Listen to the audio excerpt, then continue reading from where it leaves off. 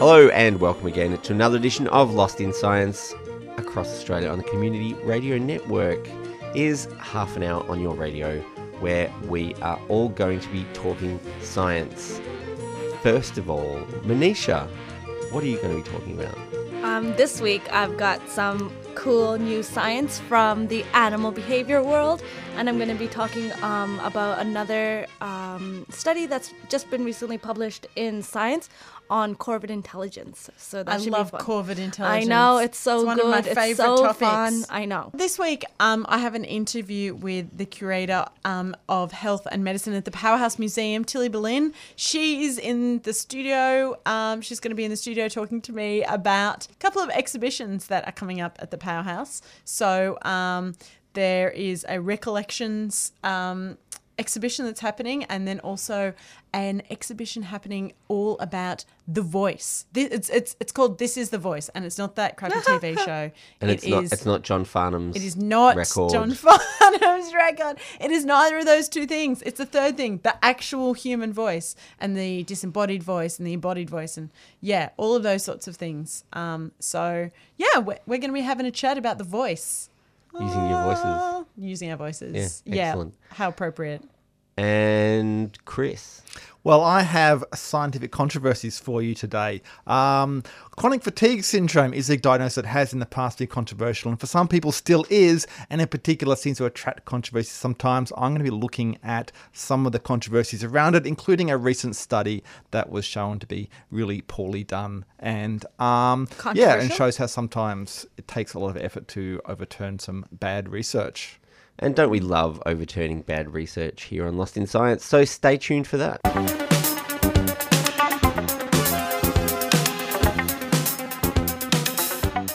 Some of our listeners may remember a story that I did a little while ago on crows and ravens and how intelligent these birds are.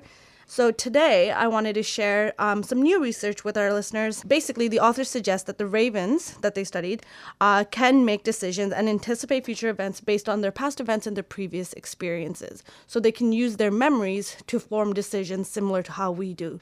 So the authors set out to test the ability of ravens to plan for future tool use or trading by conducting a series of 3 experiments. So in each experiment, they had a tool use part and a trade part. And so with this whole future planning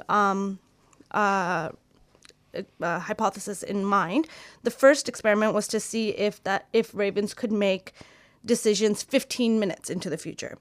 And so they conducted the first experiment, and again, 2 parts, the tool use part and the trade part. For the tool use part, basically, the ravens were previously taught that a specific tool would open a box and they would receive a food reward. So during the experiments, the ravens were exposed to the box without the tool to open it, and then the box was taken away. An hour later, they were presented with a choice of 4 items, one of which was a tool that would open the box that they had seen previously. And then after they had made their choice of these 4 items, all of the items would be, or the 3 remaining items would be taken away. And 15 minutes after making their decision, they would receive the box again if the tool that they chose was the correct tool to open the box that they were presented with earlier in the day. So 15 minutes after they made the decision on which tool they wanted to choose from the tray, the box was returned, but again, only if they had chosen the right tool. So this was with the intent to see if they remembered what they were exposed to previously, so an hour in this case, and then if they could make a decision for a tool that they could use then 15 minutes into the future.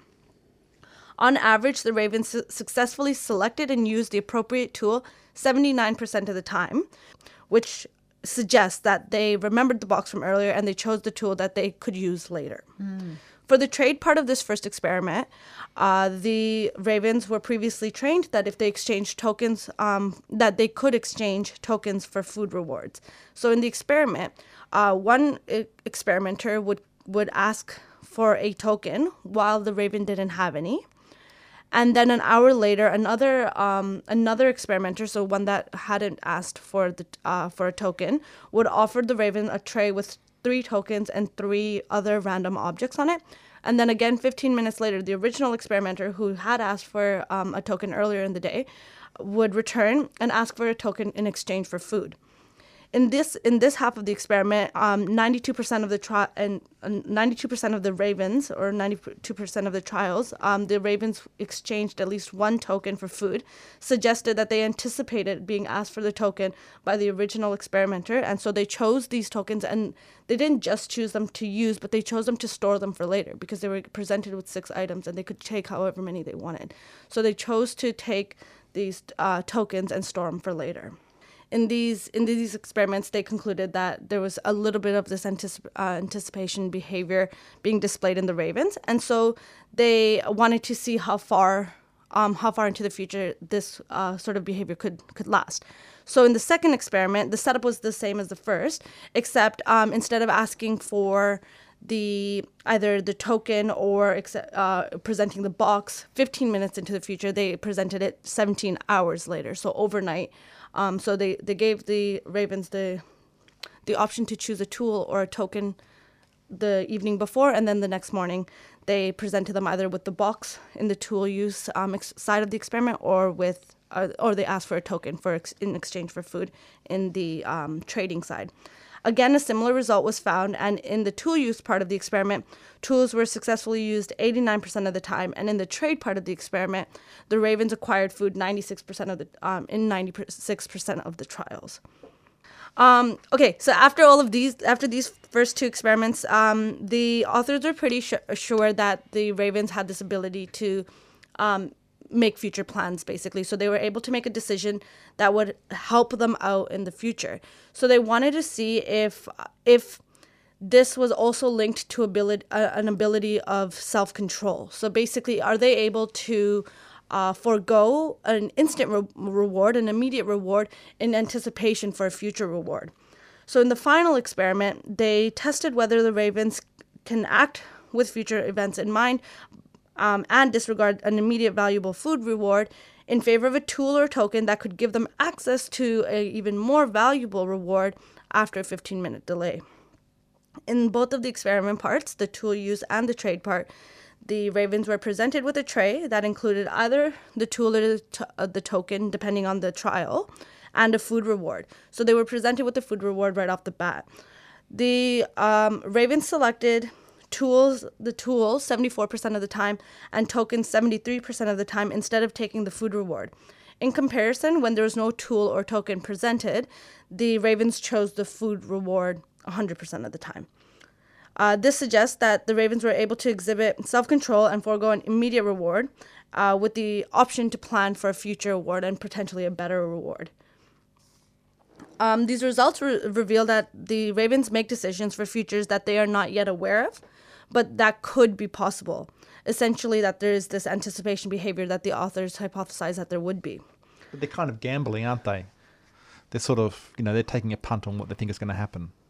Yeah, but even to be able to do that, like to have the cognition to gamble, you have to be able to anticipate that there are multiple potential causes or results. And multiple outcomes. Yeah. Rather than just, I don't know what's going to happen, so I'll just eat the food. Yeah. And exactly, right. So it's not just this almost survivorship behavior. It's not just I need to eat because there's food available to me.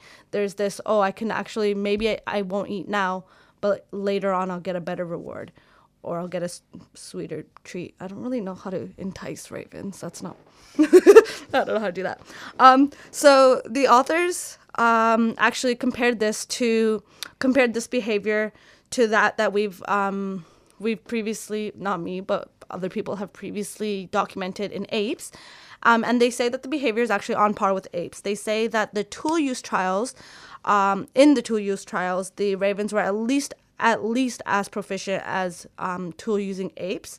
And in the trade trials, the ravens actually outperformed orangutans, bonobos, and chimpanzees. They also noted that the ravens performed better than 4-year-old children in a comparable setup to the first 2 experiments, so the 15-minute delay and the 17-hour delay.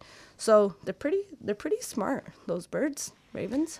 Okay, so now I'm worried about corvids and I'm worried about octopus taking over the world. If they get together ever at any point, I'm leaving. I think they have slightly different domains. Yeah, well, maybe. Ooh, one will but if occupy that's the what I'm saying. If seas they and one team will up, occupy the air. where do we run? We can't run into the sea. Can't, Anyway. Yeah, I'm a little bit more scared of like robots taking over. I feel like that. How do the ravens compare to robots in intelligence? I suppose if an older than 4-year-old is programming the robots, maybe a bit better. The robots are a bit better than the ravens. Anyways, these are just some interesting insights into the animal behavioral world, and the authors really think, and I agree with them, that this may provide some more ideas as to how and why intelligence has evolved. In the very least, as the authors point out, for ravens, just as for humans, memories are more for the future than for the past. Across Australia on the Community Radio Network, you're listening to Lost in Science.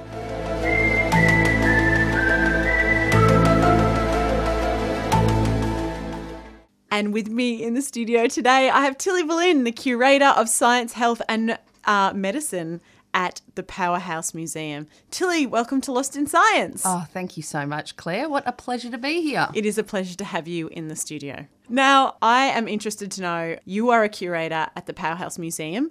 What is involved in curating science and medicine? What sort of objects do you collect and do you have in the collection? Oh, my goodness. So only a big question. Three massive questions in one, Claire. You're amazing. Yeah, well... I'm up to the challenge. Are you ready? Yeah. So being a curator is an incredibly interesting job and it's different every day. So lots of people would think of us as pulling together exhibitions that are on at museums, and we definitely do that. But as you've alluded to, another big part of the job is actually the collection. So figuring out what stuff we want the museum to keep forever, so that in 500 years' time, someone will be able to look back on 2017 and say, these are the sort of ideas that they had, these are the things that this is the material they were making things out of, the technologies they were developing, who they were, what they thought about and how they lived. So no small task. And so when you're doing that in health and medicine, it's quite different to being, say, a fashion curator where you go to shows or you look at catalogues and you figure out what are, the sort of designers that are speaking for the time. In science and health and medicine, a lot of the time it comes down to serendipity. So someone's looking through the shed of their mum or their dad and they find all this stuff that they collected over their lifetime about their career or about what they're interested in, which is, science and health and medicine. And they call me up and I go around and have a look. Really? Yeah, that happens. You just get calls out of the blue like that? Yeah, that happens a lot. Sometimes it's for shit like a massive airline hangar amount of stuff, and sometimes it's just for some little things that they found in the lounge room as they're going through their stuff. That's this brilliant little part of collecting science, health and medicine is those connections that you have with people and the fact that you can't just, for the most part, browse a catalogue to buy things. It has to happen through seeking things out and asking people for them, hopefully ahead of the curve, so before something becomes an incredible invention, so that we're able to get all of those prototypes of seeing how they were thinking and how it evolved over time. In terms of what we've got in the collection, maybe a couple of your favourite items? A couple of my favourite items. Well, I've actually got this show on at the museum at the moment called Recollect Health and Medicine, which is just 2,000 of my favourite objects from the health. 2,000! My goodness. And so that's on until July 2018. So you can come up to Sydney or across to Sydney because, people will be listening to this nationwide. That's right. In fact, worldwide. And so it's a couple of my favourite things in there. We've got this mortuary table, right? So autopsies are done on mortuary tables, right? So this is the table that you have. That's where you... where you have in dead people. That's right. So in New South Wales, indeed probably Australia, but I know. So this table came from New South Wales, and right up until the 1970s, I think each small hospital did its own autopsy. But then we decided to centralise so that all autopsies in the state got done the same way by the same people. And so they were going around all these tiny hospitals and smashing these gorgeous ceramic mortuary tables up because they take up a lot Lot of of room, space. and they weren't doing the job anymore. But Smash it. Smash it. This one nurse begged the guys not to smash it up, but instead to put it on a truck and take it to her house. Oh. And for the next 30 years, Claire. Oh, hang on. What did she use it as? Well, come on then. What do you reckon? Dinner table?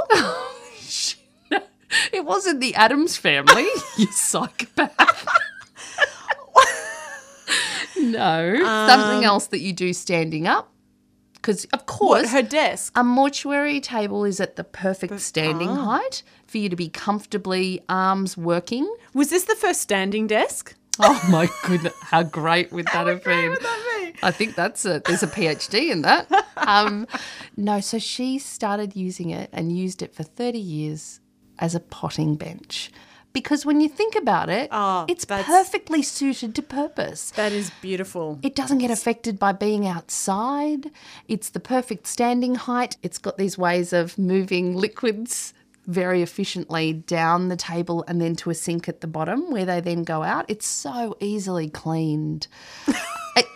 All right, did I say that with too much passion? Anyway, It's a beautiful thing and you should come and have a look at it. Oh, I would love to see it.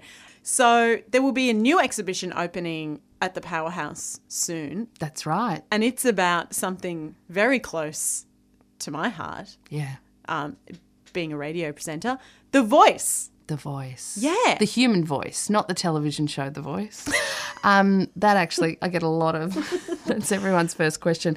Yeah, so this incredible show called This Is a Voice. It opens in August and it'll be open until February 2018. And it is a spectacular show and something quite different than what we're used to doing at the Powerhouse Museum. And yeah, so it's about the human voice, which we all use all the time. We all listen to, we're surrounded by it. It's one of the first things we do when we're born is scream to signify our health, that we're here. And yet it's something that we know that most of us, don't think about that much and don't interrogate.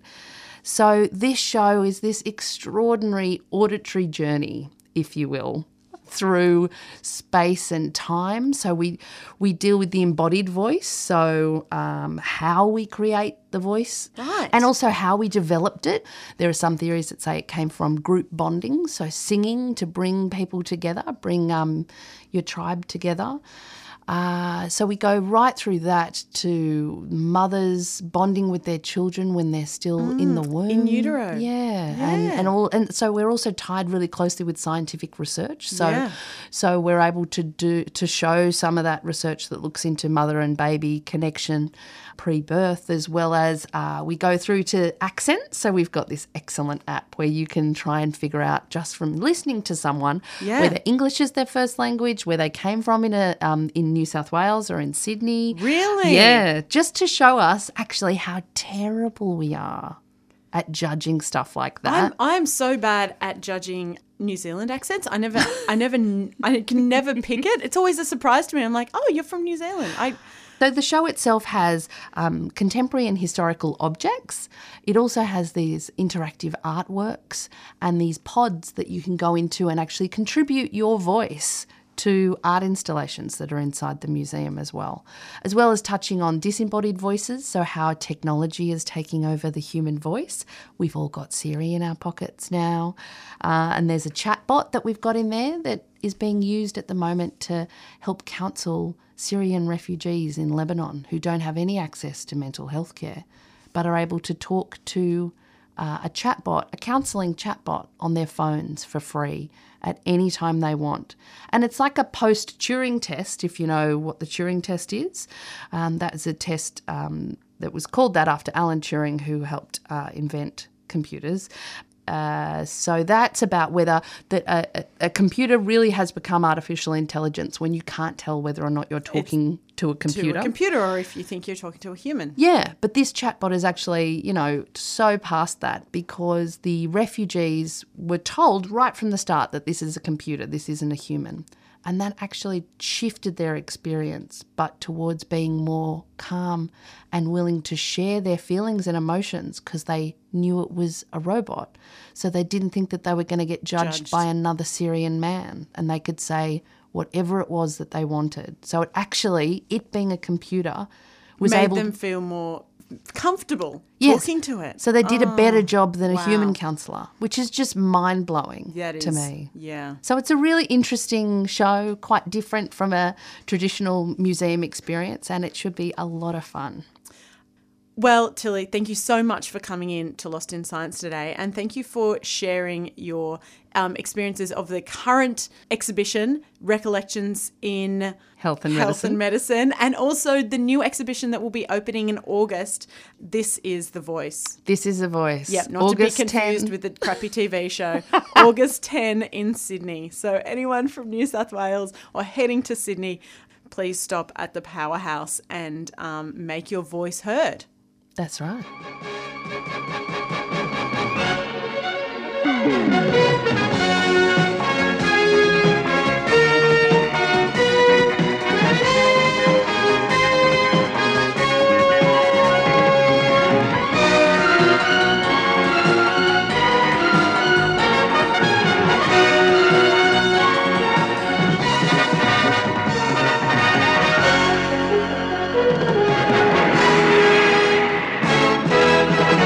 Yes, you are listening to Lost in Science. My name is Chris. Now, this week I was going to talk about a fake disease called adrenal fatigue, which you may have seen mentioned in such reputable places as Gwyneth Paltrow's Goop website. Oh, God. I and can't those say I kind of spend a things. lot of time reading Gwyneth Paltrow's Goop website. No.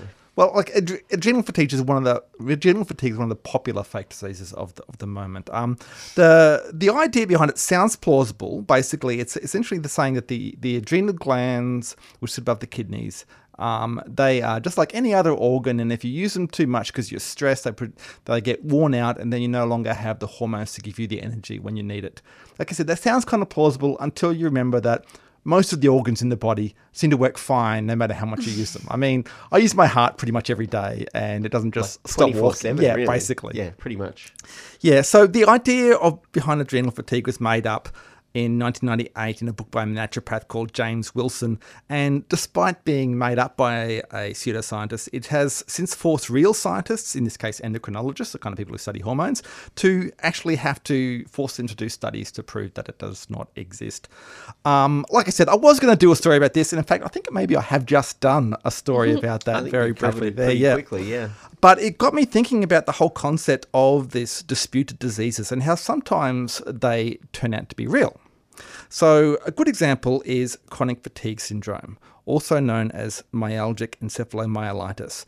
And this has in the past been thought by some people to be not a real disease. Now, the name chronic fatigue syndrome basically kind of sums up what it's about. And because we don't really understand it very well, it's hard to actually get much more specific than that in terms of diagnosis. We don't know what causes it. It's very difficult to diagnose and to treat as a result of not really knowing what the actual mechanism is behind there. Like I said, and because of this, there's long been a controversy about whether it's a physical disease or whether it's all in the mind. I'm doing air quotes. Yeah. Well, that's because things can be in the mind and yet still be quite real in your life, obviously, because medicine is quite complicated. Yeah. And the complexity and the controversy, I think, is nicely summed up by the recent controversy around the PACE trial, PACE. Now, this was a trial that was done in the UK to investigate treatment for chronic fatigue syndrome using a combination of cognitive behavioural therapy and graded exercise. And that is where you gradually increase the intensity of the physical activity. Now, this was based on a theory from some psychiatrists that chronic fatigue syndrome was a psychosocial illness, as they called it, involving dysfunctional beliefs, as they put it, in that being an organic disease. So they had a theory that was basically all in the mind, and so they said what you did to treat it is give people a positive attitude and just make them work through the exercise program. Now, they recruited 641 patients and they published their final result in 2013, and they reported in their publication that the treatments worked with about a 22% recovery rate, which is actually quite impressive, and this went on to be kind of set the standard for treatment for chronic fatigue syndrome. The trouble is that the people with chronic fatigue syndrome had a lot of trouble with it because one of the hallmarks of the condition is that you have a lot of trouble with exercise, and being told, oh, you just need to work through it, wasn't very helpful for people who would find that they try to do some exercise and they're knocked out for days afterwards. So the patients weren't convinced that this was a reliable study. And then some other researchers started to look at it, and they found there's some small problems with it. So one of the big ones was that this whole idea of recovery. They changed their definition of recovery about halfway through the trial and managed to define it so they would get a high recovery rate, when in fact the people who they said had recovered still had really bad kind of fatigue symptoms. Yeah, but they defined it as recovery so they get a good result. So, yeah, these researchers and various patient groups got together to try and get their hands on the real data. It took multiple FOR requests and then court ordered before they get their hands on the data, and then they reanalyzed it. And basically the 22% recovery rate dropped down to about below 7% and essentially was no longer statistically significant. This was all in a story in the New York Times in March this year, this whole scandal and how it came out. So, yeah, look, it shows not only how we have a lack of effective treatments for this condition, but also the battle there is to actually have it taken seriously. Now, there is promising research underway, though, and people are looking for a cause. There's all kinds of things being investigated, from the gut microbiome, always a popular one, something to do with the energy metabolism. And recently there was some work from Griffith University in Queensland showing that people with chronic fatigue syndrome have a faulty calcium receptor in their immune cells. Do they know why is that important, and why do we even need calcium receptors in our immune cells? I don't really understand that. Okay, but they're working on it. That's the thing. They've found something at least. It seems like people are investigating a lot of different pathways and finding some odd things and some different results. And it's quite possible that it is kind of a synthesis of all these things come together to cause the condition. But we don't know yet. Until we figure that out, we don't really know. It does feel like an answer is a long way off. And it still is a struggle because there are a lot of doctors out there who don't understand the condition, who still think that it is a psychological thing. And it doesn't help that the recommendations from the PACE trial still are very influential. So in terms of getting reliable health information, I mean, there are some places you can go. I mean, I don't like to pick favourites here necessarily. Yes, I do. That's true. I like to pick favourites. One website that I like to go to for evidence-based health information is from the Victorian government. It's the Better Health channel. Recently, though, there's been one from the federal government called Health Direct, which is doing quite well in terms of search engine optimization because it's got, it's a federal government thing. It's got a lot of links out to the other stuff. But if you compare the two, the Health Direct website basically just recommends the PACE trial results. It recommends cognitive behavioural therapy and graded exercise. Oh, really? Yeah, it's still got as its kind of treatments that your doctor may prescribe. I hope they listen to this show. I do hope they listen to it. The Better Health channel was prepared in conjunction with the advocacy group Emerge, the advocacy group for the condition, and it is much more up to date with its the real picture, which unfortunately is that there's not much that can be done at this point. Community consultation, that's a win for community That consultation. is a win for community consultation. Of course, you can also go to emerge.org.au and find out what other supports are available. But yes, let's just hope that the current research that is going on around the world bears some fruit and we have working treatments soon.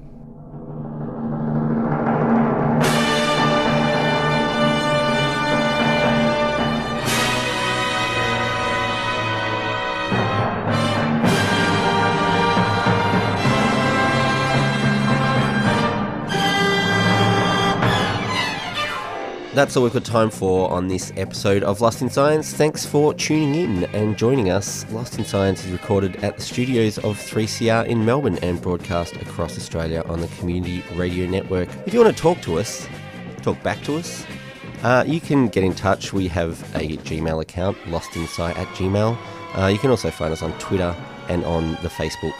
And if that's not enough Lost in Science for you, you can always tune in again next week, where the team will once again get lost in science!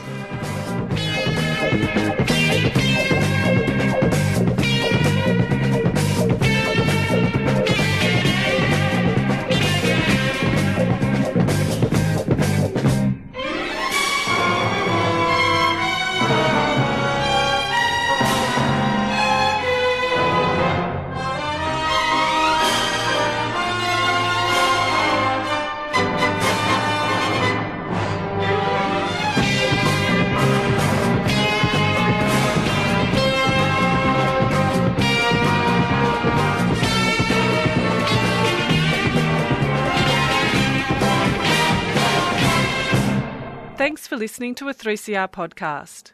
3CR is an independent community radio station based in Melbourne, Australia. We need your financial support to keep going. Go to www.3cr.org.au for more information and to donate online.